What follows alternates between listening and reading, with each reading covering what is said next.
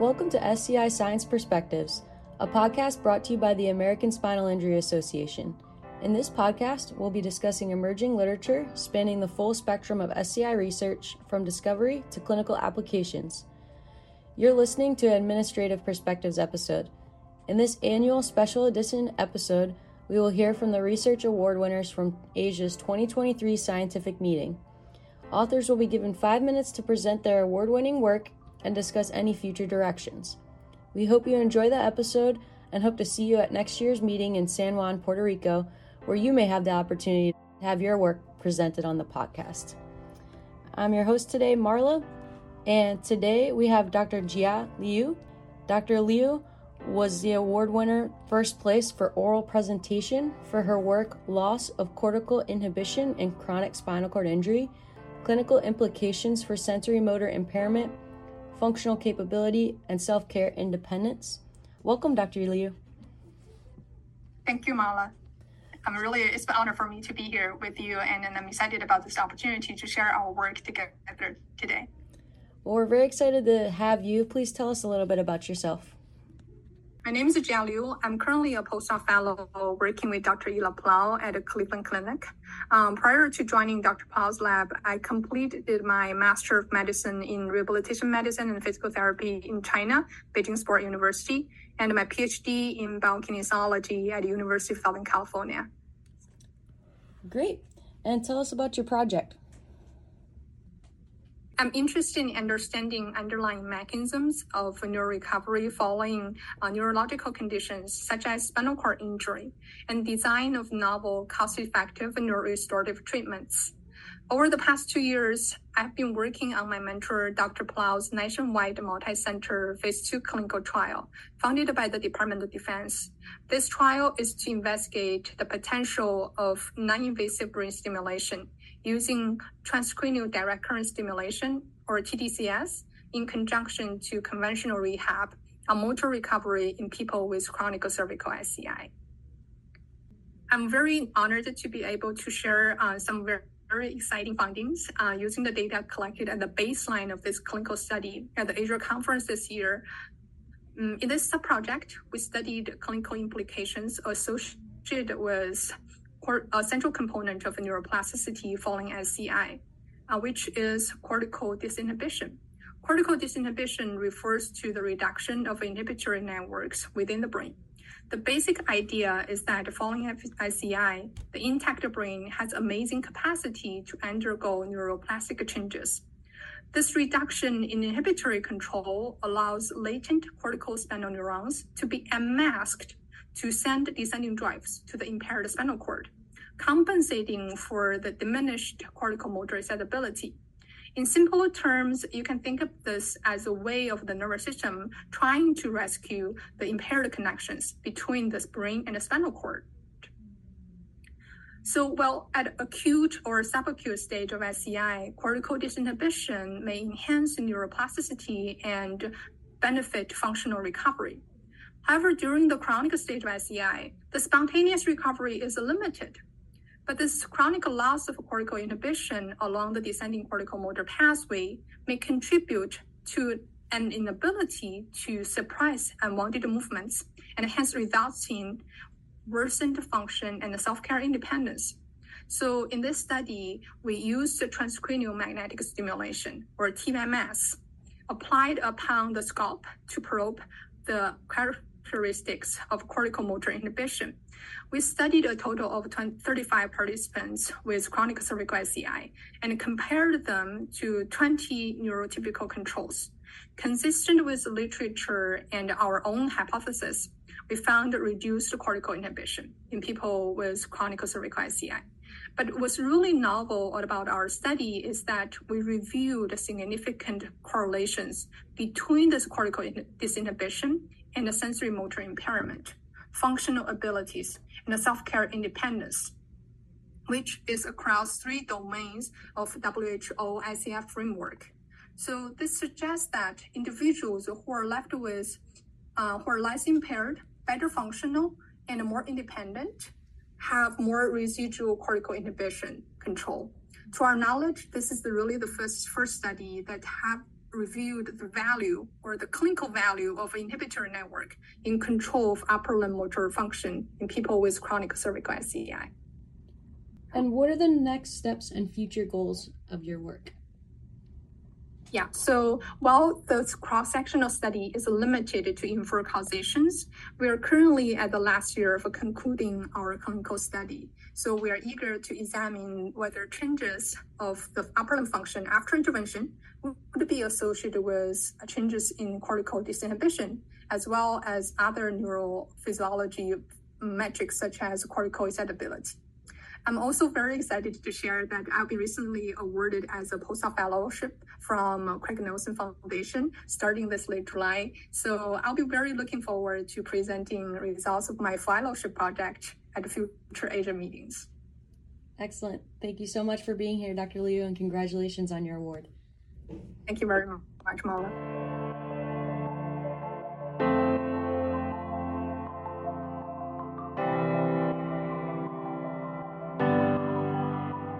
So today we have Abdul Aziz Al Hussein, who won second place poster presentation at this year's Asia mid-year meeting. So welcome, Abdul. Oh, thank you so much for bringing me here today. My name is Abdul Aziz Al Hussein. I'm a third-year medical student at Sidney Kimmel Medical College at Thomas Jefferson University. So tell us about your project. Did you know that multiple studies have shown that 69% of patients with spinal cord injury have reported worsening vision and visual processing after the onset of their injury? We think that this is a serious problem, which is why we've made a commitment to investigate this issue further. In just the past couple of years, numerous research studies have shown deficits or impairments in several categories, including motor and sensory function, pain, vision, and other forms of neurological processings. But how can we define spinal cord injury in the first place? To be concise, spinal cord injury is a disturbance to the spinal cord that can cause either temporary or permanent changes in the cord's normal autonomic, sensory, and motor functions. However, because the human body is intricately interconnected, spinal cord injury can affect other organs such as the brain. Spinal cord injury can cause reorganization of the brain's gray matter, and it can also alter the functional connectivities between essential brain regions, such as the primary motor cortex and sensory motor brain areas. These impairments have shown to be severely debilitating as time progresses and need to be further addressed. The impact of spinal cord injury on vision and visual processing relative to other processing modalities has not been yet explored as much. In our research, we investigate the association between spinal cord injury and visual impairments seen in patients by looking at microstructural changes in visually related brain regions. We did that through using resting state functional MRI, and our hypothesis suggested that patients with spinal cord injury will demonstrate significantly different bilateral functional changes and connectivities in visual-related brain areas compared to uninjured healthy controls. By using toolboxes such as DPABI, which stands for Data Processing and Analysis of Brain Imaging, to analyze our images that we obtained from the resting state functional MRI, we were able to obtain data on the resting state quantitative measures for each participant. Our data for the resting state quantitative measures provides us with the specific functional oscillations found in each brain analyzed during rest. By doing so, we were able to compare these measures between patients with SCI and uninjured healthy controls. We specifically explored 37 regions of interest that were selected from a functional atlas of human occipitotemporal visual cortex, which are visually related brain regions. We've categorized each region of interest based on its function and its selectivity. The selectivities were to analyze the faces, bodies, characters and places, motion, and being retinotopic, which refers to the processing of complex visual information. Our results aligned with the hypothesis that we've made, and that bilateral regions from all categories were seen to have significant changes relative to the controls. One finding that was particularly interesting is that there were no changes in the V1 cortex, which mainly assists in seeing an image. Instead, there were changes in the V2 and V3 regions, which indicates that vision itself might not be directly impacted, in SCI patients, but rather complex visual processing like color and texture might be. This data might suggest the theoretical basis behind the effects of SCI patients' visual feedback training and motor functional rehabilitation. It can also lead to the future development of visual-related rehabilitation therapies that might be more effective than the currently available technologies. And with this research, we can get a step closer to relieving one of the main vital impairments that can be seen in SCI patients after their debilitating injury. Excellent. And what are the next steps and future goals in your research? Some next steps in our study would be to increase the sample size across both controls and SCI patients, because we had a total of 22 participants, 7 of which were patients with SCI and 15 of which were uninjured healthy controls. Another next steps would be to look at more specific regions of interests. For example, rather than only looking at 37 regions of interests, we can look at more than that and to develop a more extensive atlas to explore these regions of interests. Additionally, we would want to look at their connectivities based on more advanced resting state quantitative measures than the ones that we explored. Through that, we will be able to understand the functions of the regions of interest further. Awesome.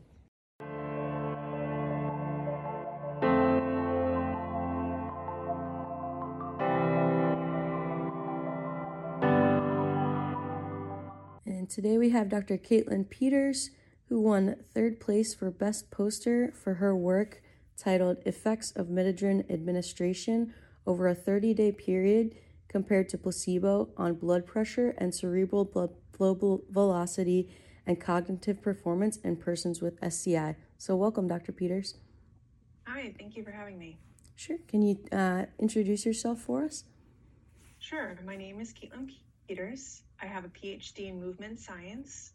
I'm a junior scientist from the James J. Peters VA Medical Center in the Bronx, New York, and I specialize in the secondary consequences of autonomic and cardiovascular impairment after a spinal cord injury. Excellent. And tell us about your project. Yeah, so as we know, individuals with spinal cord injury at and above T6 experience impaired autonomic nervous system control, which predisposes them to hypotension. Hypotension has been associated with a decrease in exercise performance, cognitive slowing, and adversely impact quality of life. Midodrine, an alpha-1 adrenal receptor agonist, increases vascular tone and blood pressure. So the purpose of my investigation was to determine the effects of midodrine compared to placebo over 30 days in the home environment on blood pressure, cerebral blood flow velocity, and cognitive performance in hypotensive individuals with chronic SCI. This was a prospective, randomized, double-blinded crossover trial that was conducted in 15 individuals with tetraplegia. In the first 30-day period, 5 participants were randomized to midodrine and 10 were randomized to placebo. Participants were then crossed over to the second 30-day period following a 14-day washout. So as expected, systolic blood pressure significantly increased following midodrine administration compared to placebo over 30 days. In addition, diastolic cerebral blood flow velocity was increased after midodrine administration. However, there were no significant drug by time interaction effects for systolic or mean cerebral blood flow velocity and cognitive performance. Awesome. And what are the next steps and future goals for your work? Yeah, so although midodrine significantly increased systolic blood pressure in these individuals, identifying another safe and effective antihypotensive treatment option that not only normalizes blood pressure, but improves cerebral blood flow velocity and cognition is very important in these individuals. So our next step is to look to see if transcutaneous spinal cord stimulation is effective and safe at normalizing and maintaining blood pressure in hypotensive individuals with SCI, and to see if long-term use of the stimulation can help improve cognition. Awesome.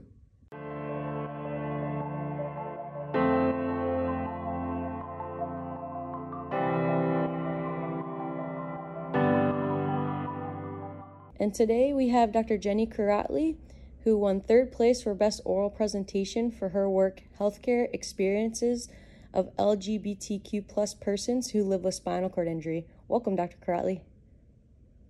Thank you. Could you tell us about yourself? Sure. So I am the Director of Clinical Research in Spinal Cord Injury at the VA Palo Alto Healthcare System. I want to tell you about our research that was funded by the VA Health Services Research Service and also Craig H. Nielsen Foundation. Before I start, I want to make sure to shout out to my colleagues in this project, Shane Lamba and Allison Warren and Andrea Nevedal. The study is conducted all through qualitative interviews and to participants across the country. We're talking to individuals who identify as LGBTQ+, that is lesbian, gay, bisexual, transgender, queer or questioning, and other identities, capturing a wide array of identities. And we're also speaking with providers who are spinal cord injury specialists and provide care in the VA or non-VA spinal cord injury centers. Great. Tell us about your project. So this project is looking at the experiences of people who are LGBTQ+ and also live with spinal cord injury. We're interested in the impact of their sexual and gender minority identity on their mental and physical health care needs. And this is really the first work in this area. In recent decade or so, there's been a growing amount of information about the healthcare needs of the LGBTQ+ community, but no prior studies that we're aware of that looks at the disability community. I'll start with a very quick definition of sexual orientation and gender identity to be sure everybody's sort of aware of the terms and the differences. The sexual orientation refers to lesbian, gay, bisexual individuals. Gender identity is people who are transgender or intergender and have a non-binary identity. Another term that I may use is sexual and gender minorities, which is a sort of an overarching term. The needs and the experiences of individuals based on their sexual orientation and their gender identity may differ. At this point, since this is an initial study in this area, we decided to reach out to all members of the LGBTQ+ community and begin to collect information. We very much may move forward in focusing on issues that are specific to gender identity experiences or specific to the influence of sexual orientation. Let me tell you about some of our initial findings. The participants with spinal cord injury just report instances of discrimination, such as dating in the queer community, feeling discrimination about being in a wheelchair, and also microaggressions, being talked to like a baby, stared at, looked at differently. However, some of the people we talked to said they were really oblivious to any discriminations. It's kind of an interesting, different perspectives when you talk to multiple people. Most of the people said that they were comfortable with their SCI providers, knowing their sexual orientation or their gender identity, but many of them were still cautious about sharing this amount of personal information, not knowing how it might be used against them. They, in general, felt that their providers didn't really know very much, and they were wishing that there was more information available to their providers about their identities and about their needs. This was echoed when we talked to SCI providers. They said they really didn't know what they didn't know. as a quote, regarding the LGBTQ plus health issues. They, in general, said they were comfortable working with this community, but in general, they did not ask questions about sexual orientation or gender identity. Some of them thought it was too personal. Some thought it wasn't necessary to their care, and they just didn't know how to bring up this conversation. The providers also commented that they knew that bowel and bladder care may differ very much for a gay man versus a straight man who's having anal sex, for instance. Occupational therapy for trans patients involved quite a few adjustments. That, for instance, teaching a transgender man who has spinal cord injury how to apply makeup was something that one of the occupational therapists talked about in great detail. Some providers said they didn't really think there was many differences in their healthcare needs and that they wouldn't approach the patients differently regardless of their sexual and gender status. Mental health providers often talked about SCI-related mental health needs, such as anxiety, depression, coping to adjustments of spinal cord injury. So there really were a lot of comments from both the patients as well as the providers that looked at the intersection of the spinal cord injury and the LGBTQ plus identity. But we heard quite a bit from participants who had spinal cord injury about not feeling that they fit in to the queer community. Often the spaces for meetings were non-accessible. There's a focus on, in many cases, there's a focus on sort of physical appearance, and individuals who were in wheelchairs and living with spinal cord injury commented they didn't feel comfortable with that. They felt they were being stared at. So there was quite a bit of focus on the lack of community, which is really an interesting finding because community support is so important in both spinal cord injury and also for members of the LGBTQ plus community. So individuals finding that they didn't feel community with either groups and they didn't find people like them to interact with was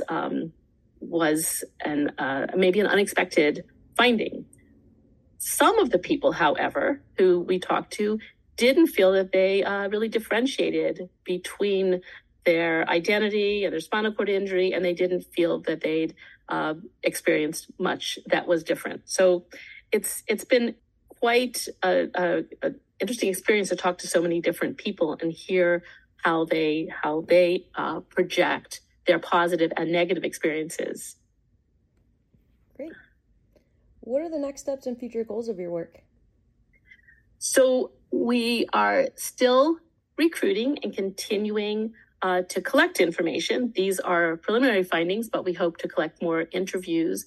But where we want to go with the data and the information as we've collected it is towards improving access to quality care for this patient population by identifying actual unmet needs, areas that the healthcare centers are not providing appropriate care, and also training for providers. One of the biggest areas that we found was lacking, and this came from both the participants with spinal cord injury and the providers we spoke to, is in the area of sexuality. Of course, sexuality is a major focus in spinal cord injury care and early in spinal cord injury rehab, but the sexuality information that is provided is primarily heteronormative, which means the patients don't feel comfortable asking about support for gay sex. The providers don't really have knowledge to give information to help support the patients. And so this is an area that we would really like to focus on developing training information, developing resource guides, that sort of thing to fill that gap, because of course, sexuality is a major area of concern for people with spinal cord injury. So I'd say continuing the research and focusing on developing resources and education and training, particularly focused at providers within the healthcare system. Perfect. Hey listeners, this is one of your other hosts, David, coming to you with a clearinghouse note. Asia has a rich awarding tradition of presentations given at the annual meeting. While all of last year's awardees were invited to speak on the podcast, you'll find that not all of their voices and projects are represented. So to learn about all of the 2023 Asia awardees and their illustrious projects, head on over to Asia's website. Thank you for listening to this episode of SCI Science Perspectives, brought to you by the American Spinal Injury Association. The podcast is made possible by the leadership of Dr. Suzanne Groh, your producer-hosts David McMillan and Marla Petrillo, our editor Abby Fox, production assistant James Concepson, and Asia's front office. If you have any comments, questions, or concerns, please contact us at sciperspectivespodcast@gmail.com.